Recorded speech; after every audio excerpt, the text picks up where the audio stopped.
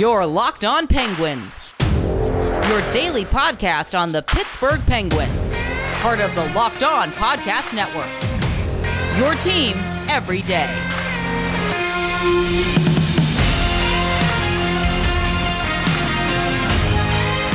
Hey everyone, and welcome to this Thursday evening episode of the Locked On Penguins podcast. I'm your host, Hunter Hodes. Remember to follow me on Twitter at Hunter Hodes. Follow the show's Twitter at LO_Penguins. Today's episode is brought to you by Rock Auto. Amazing selection, reliably low prices, all the parts your car will ever need. Visit rockauto.com and tell them Locked On sent you. Happy July, first and foremost, and for everyone that listens north of the border, happy Canada Day. I know I have listeners up there, so I hope you all had a great Canada Day. Did a cookout, just seeing your family and a bunch of other stuff. So again, happy Canada Day. The 4th of July is coming up in 3 days, and I'll actually be in the Outer Banks for that. But for today's episode, we're going to go a little bit around the league. We're going to talk about that Victor Arvidsson deal that sent him to the Los Angeles Kings. We're going to talk about the Stanley Cup Final as Tampa Bay is now up 2-0. I'm going to touch on something I saw on the Penguins subreddit as Rob Rossi went on 93.7 The Fan and was talking about the Penguins offseason stuff. And I'll also talk about some comments Ron Hextall made to the Pittsburgh Post-Gazette this morning as he was talking about the defensive corps. As the Post-Gazette, they've been doing like an offseason preview, I think, in like 3 or 4 parts, going position by position. Today, it was mainly about the defense, and Hextall had some interesting comments about P.O. Joseph, where they stand with Cody Ceci, so I'm going to talk about that as well, and we're also, I think, going to continue our season reviews. My hope is to do that in this episode. I think we're going to go down to the bottom 6 as we basically finished our top 6 reviews for all the Penguins players. But let's start out with the thing I saw on the Penguins subreddit. So someone posted on the Pittsburgh Penguins subreddit, and for anyone that is not using Reddit, I encourage you all to use it. People have dumped on Reddit for some reason. I actually find it to be very informative. Now TikTok, that's a different story. I have sworn to myself never to download it. My girlfriend's obsessed with it. She always sends me those garbage videos on TikTok. It is just a whole lot of cringe. I will never download that. But Reddit, I will say, there's a lot of good information on there. And that includes this.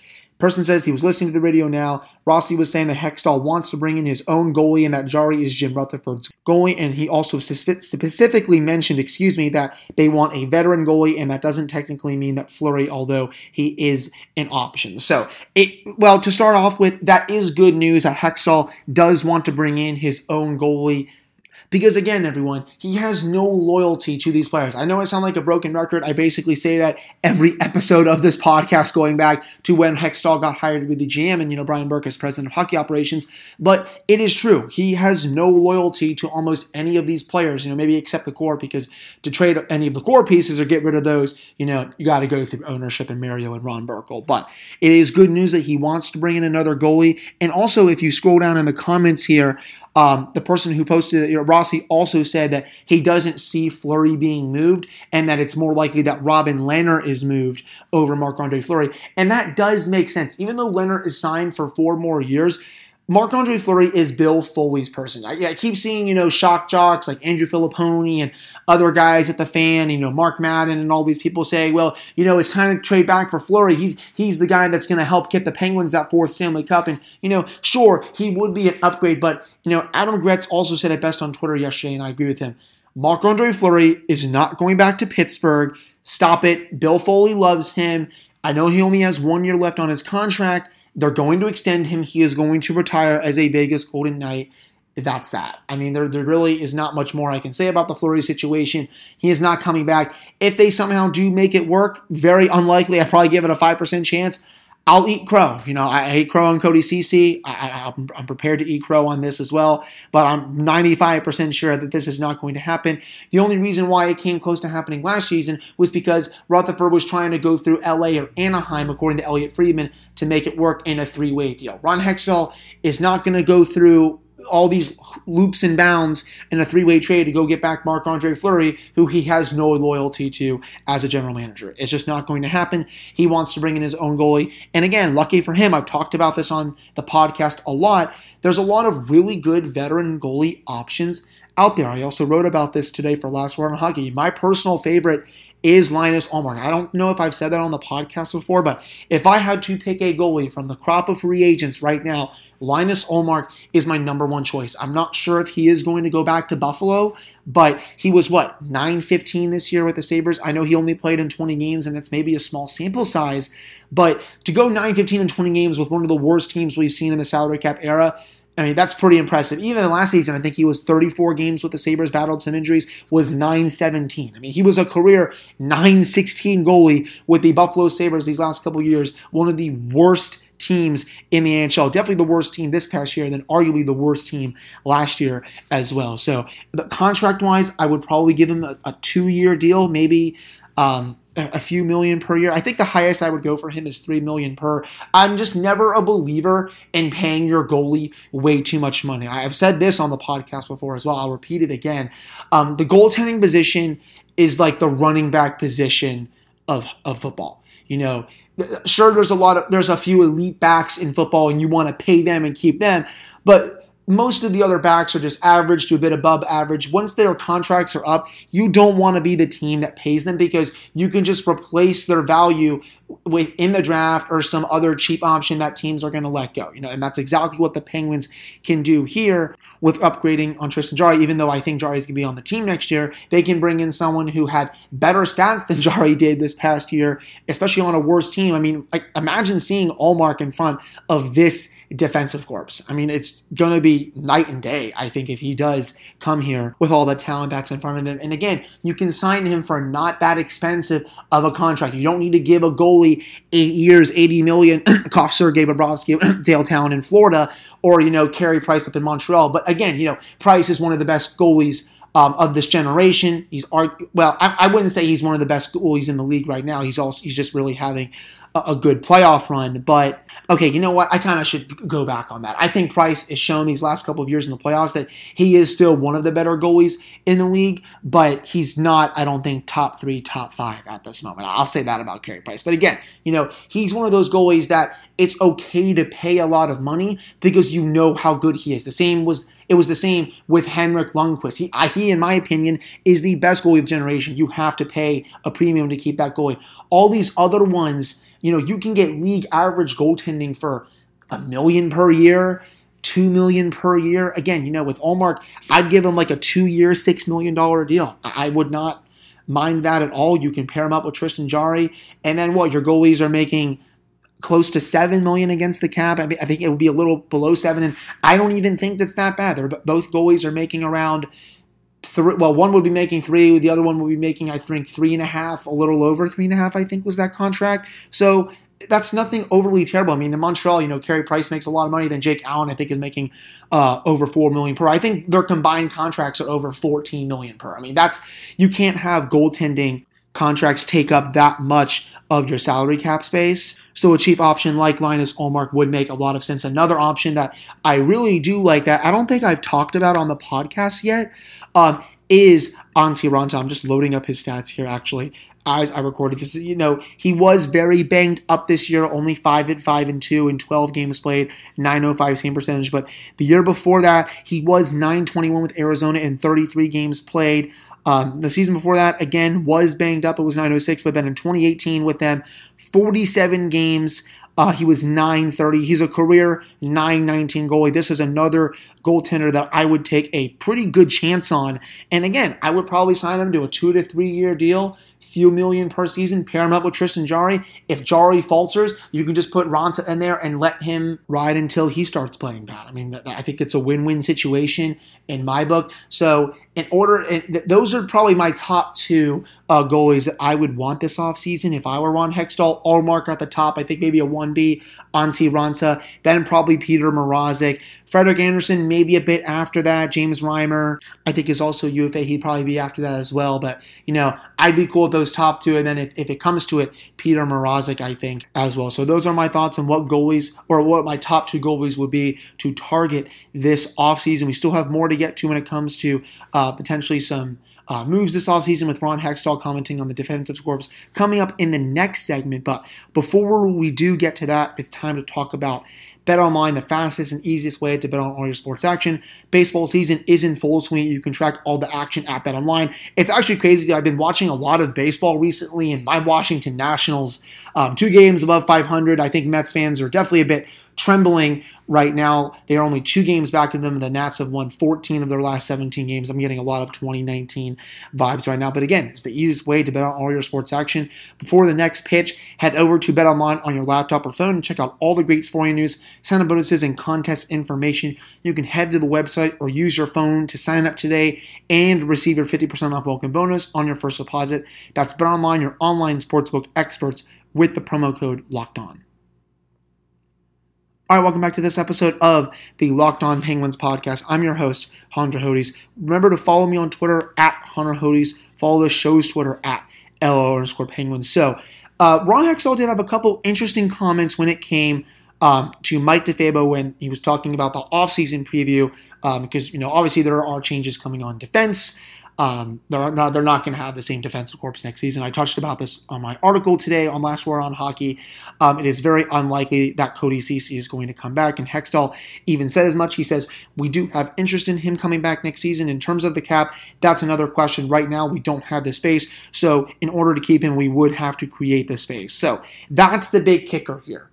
Do they want to create cap space to sign Cody Ceci back and hope that he can reclamate what he did this past season for the next 2 to 3 years or however many years he wants? I would only really give him a 2 to 3 year deal if it came to me. 4 to 5 years for Cody Ceci is just way too much, especially, for he's a bottom pairing defender. I mean, we all saw what happened when Jim Rutherford was signing Jack Johnson. And also, happy 3-year anniversary, everyone. Today is the day, July 1, that Jim Rutherford signed Jack Johnson to that 5-year term. And as Danny from the Pens blog said on Twitter this morning, it would be flat out scary if he was still on the team right now, because there would still be 2 more freaking years of Johnson on this team if he had not been bought out. So just wanted to let you know about that. Sleep with one eye open tonight, as the saying goes in the song Enter the Sandman by Metallica.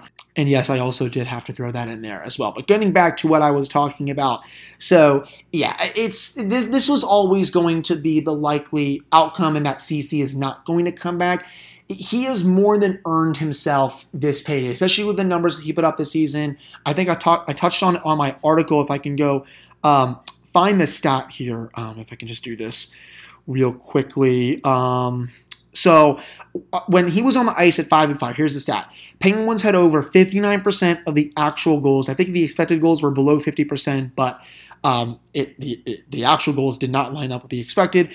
And then to make matters even better, Ceci was also on the ice for 64.2% of the high danger goals at 5v5. I believe that was a career best for him, if I'm not mistaken. Again, he has more than earned himself a chance to go out in the open market and cash out, because this is honestly his last big chance that he's going to get to cash out on the open market. I think he's probably going to get a 3-year deal, $2.5 to $3 million per. I could totally see that. But again, the Penguins just don't have the cap space to pay him, because they have 2 big RFA situations this offseason if both of those players are not picked by Seattle, and that is Zach Aston-Reese and Teddy Bluger. Teddy Bluger, in my opinion, probably going to get around a 3-year deal, maybe $3 million per. I think if Aston-Reese is still here after expansion as well, you're probably looking at maybe some sort of a bridge deal. Again, $2.5 to $3 million per. I don't think it's going to be more than that. They're both bottom 6 players, but that still takes up potentially $5 to $6 million in cap space, and the Penguins only have $3 million in cap space right now. But this is par for the course for Pittsburgh. This team never has a lot of cap space. That's the price you pay when you have a lot of your cap locked up into your elite talent. And again, that's the way I would like to build a team. The general managers that have these jobs, constructing a roster like the Penguins, it's probably one of the easier jobs in the league. You just can't screw up surrounding the core with bad pieces. You look at Tampa Bay. They have Anthony Cirelli down there, Ross Colton, Barclay Goodrow, Blake Coleman, Yanni Gourde surrounding Nikita Kucherov, Victor Hedman, Steven Stamkos, Alex Killorn, Andre Palat, etc., Mikhail Sergachev surrounding Hedman, and then you have a god in net. That is how you build a team. That is what the Penguins did in 2016 and 2017 to surround their elite talent. You have to put the depth around them that can chip in when your stars are not, putting up stats on a nightly basis, because let's face it, they are going to go cold for a bit, and you need those depth players to step up. And that's exactly what has happened with Tampa Bay in this run again, as their depth has just been surreal. But yeah, I mean, this is just par for the course for Pittsburgh. They don't ever have a lot of cap space due to their salary cap situation with, a lot of their money tied up to their core pieces. But also, I think the big thing going into this offseason is there's not a lot of bad deals on this team right now. I mean, sure, you probably want to get rid of Mike Matheson's contract. We'll see if Ron Hextall wants to do that. Same can be said with Marcus Pettersson. I think he's probably the more bigger prime candidate to be traded because Matheson's contract might be unmovable with 5 more years left at $4.8 million per or wherever the hell it is. And then Pettersson, I think, has I'm trying to think how much his contract is. I have to go back to Cap Friendly, but I think it's 4 more years at $4 million per or something like that. Actually, let me just check here real quick. I'm going to go to Cap Friendly here. Pettersson still has 4 more years left at around $4 million per. And Mike Matheson, he's at 4.8 for the next 5 years. So you're probably better off dealing Pettersson because his contract is probably more movable. He's 25 years old. I think a team would take a chance on that. Sure, you might have to maybe retain some salary, but outside of that, I mean, there's not a lot of bad contracts on this team. I mean, sure, Jason Zucker might be making a little bit too much money, but I mean, if he starts producing the way he was the season before that with Pittsburgh next season, if he's still on the team, that contract does look a lot better. But anyways, getting back to what I was saying, to sum up this large blurb up that I've just been talking about for the last 5 minutes, it was always going to be hard to retain CC. I'm more than comfortable promoting Chad Ruhwedel to a full-time basis. He has shown enough throughout his NHL career, with his Corsi, with being on the ice for Marchand Temsor, with scoring chances, that he can come in and play really well in a full-time role. He has more than earned it. I'm really excited to see if he could potentially be on the team full-time next season, actually be playing full-time next season as well. But outside of the CC stuff, as Mike DeFabo says, the biggest X factor is Pierre-Olivier Joseph, who played in 16 NHL games. I understand that he didn't play as well after being elevated to the top pairing, but again, I mean, this was his first time being in the NHL. They were so banged up with Brian Dumoulin being out. But Hextall kind of pumped the brakes on P.O. Joseph coming up to the team full-time. He said, based on this year, I'd say there's still some development that needs to happen with him. Sometimes in the summer, kids come a long way with their strength. That's P.O.'s biggest thing. He needs to work on his strength. If he has a great summer, never say never. But based on this year with his play, I'd say he might need a little more time. So that is definitely a bit interesting to me. I did not think that would be the stance that Ron Hextall would have when it comes to P.O. Joseph.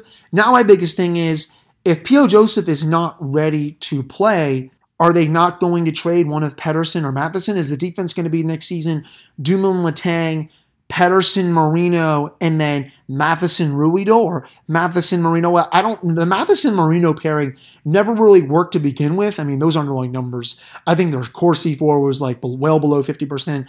Scoring chance for, they were getting caved in, and I think the same it was with High Danger as well. The Pettersson, Marino pairing is so much better. I think Matheson, Ruhwedel could work because Ruhwedel is much better defensively than Matheson, and then the Penguins can let Matheson just roam free with being in the offensive zone and giving him some easy competition, as he was doing really well down the stretch while playing with CC. So I think that would be the defense next season if they don't have P.O. Joseph being elevated into the lineup full time, unless they go out and either trade one of Matheson or Pettersson, then go out and sign a defenseman in free agency or trade for one. I could see Pittsburgh potentially upgrading the defense by getting rid of Pettersson or Matheson and not upgrading P.O. Joseph to a full-time status. But I still think the best course for action is elevating P.O. Joseph and starting him off with second or third pair minutes, because before he was elevated to the top role, he was looking really good playing those shelter minutes, I thought, with Pittsburgh. I thought he looked like he was ready for a full-time role with them. Obviously, the defense was a lot deeper this past year, so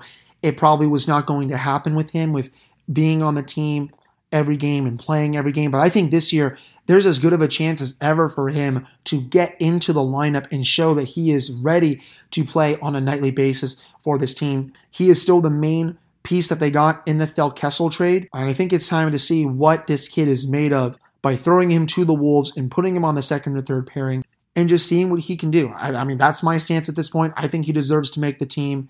And if they can move out one of Pettersson or Matheson to do it, I think that makes a lot of sense.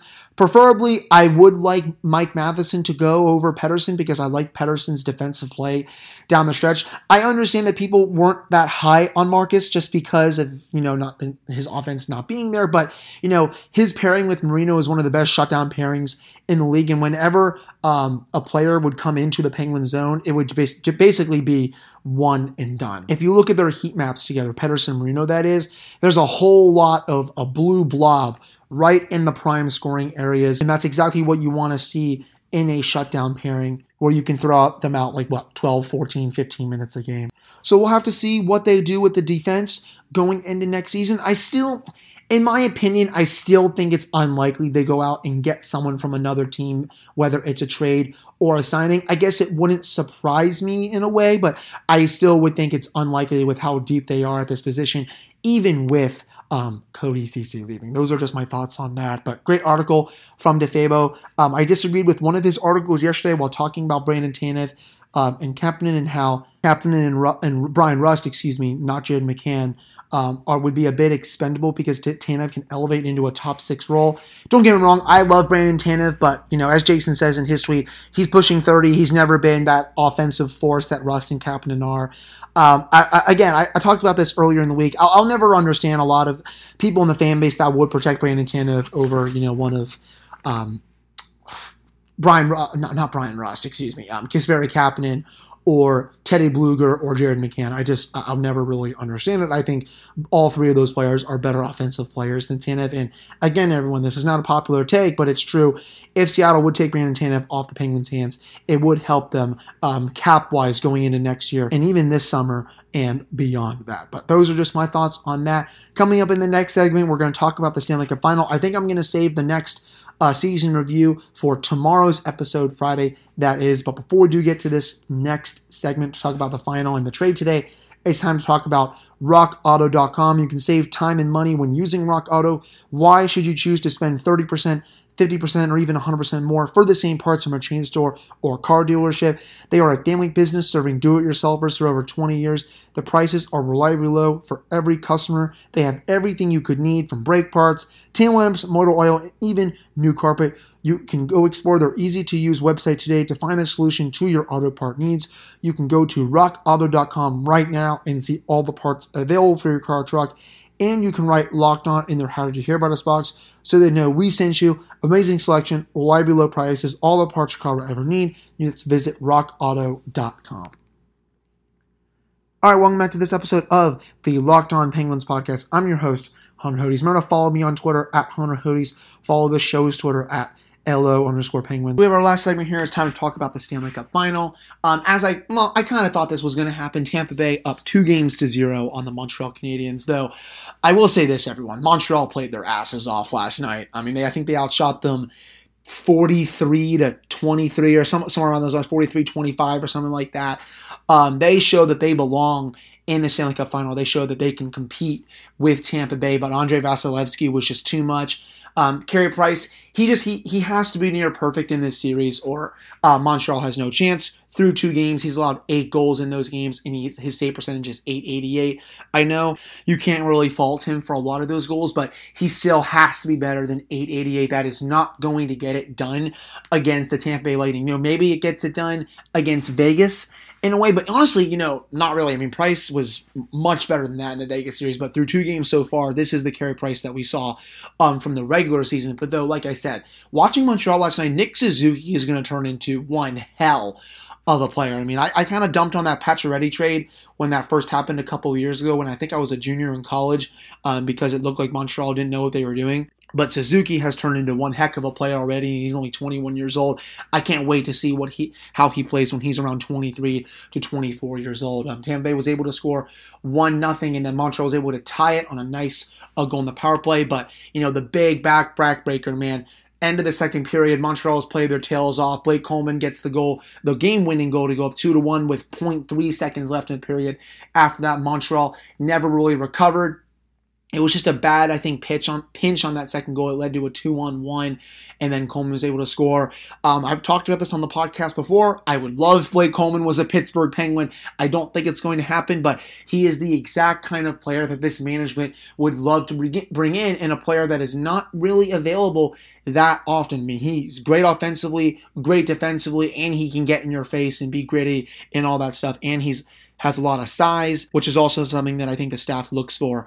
The general managing staff looks for as well. So, but I think that contract's probably going to be a 5x5 or a 5x6. I mean, Tampa Bay is not going to be able to afford him, especially with their salary cap situation. I would love if Pittsburgh could, but they would have to really create some cap space in some unique ways, I think, to bring in someone like Blake Coleman. But again, this game just goes to show you, Tampa Bay can beat you in a whole different ways. They can outscore you in 5-1 in game one, but they can also beat you in the low-scoring games in 2-1, even though they don't bring their A game. I mean, that was probably a C-D game from Tampa Bay and an A game from Montreal, and it didn't matter as the Habs are now down 0-2, and they now have to win at least 4 out of 5 games against the defending champions to win the Stanley Cup. I don't foresee that happening. I think at best it's probably 3-1 going back to Tampa Bay for Montreal. It's pretty unfortunate that the Habs are not going to have 10,000 fans at the Bell Center.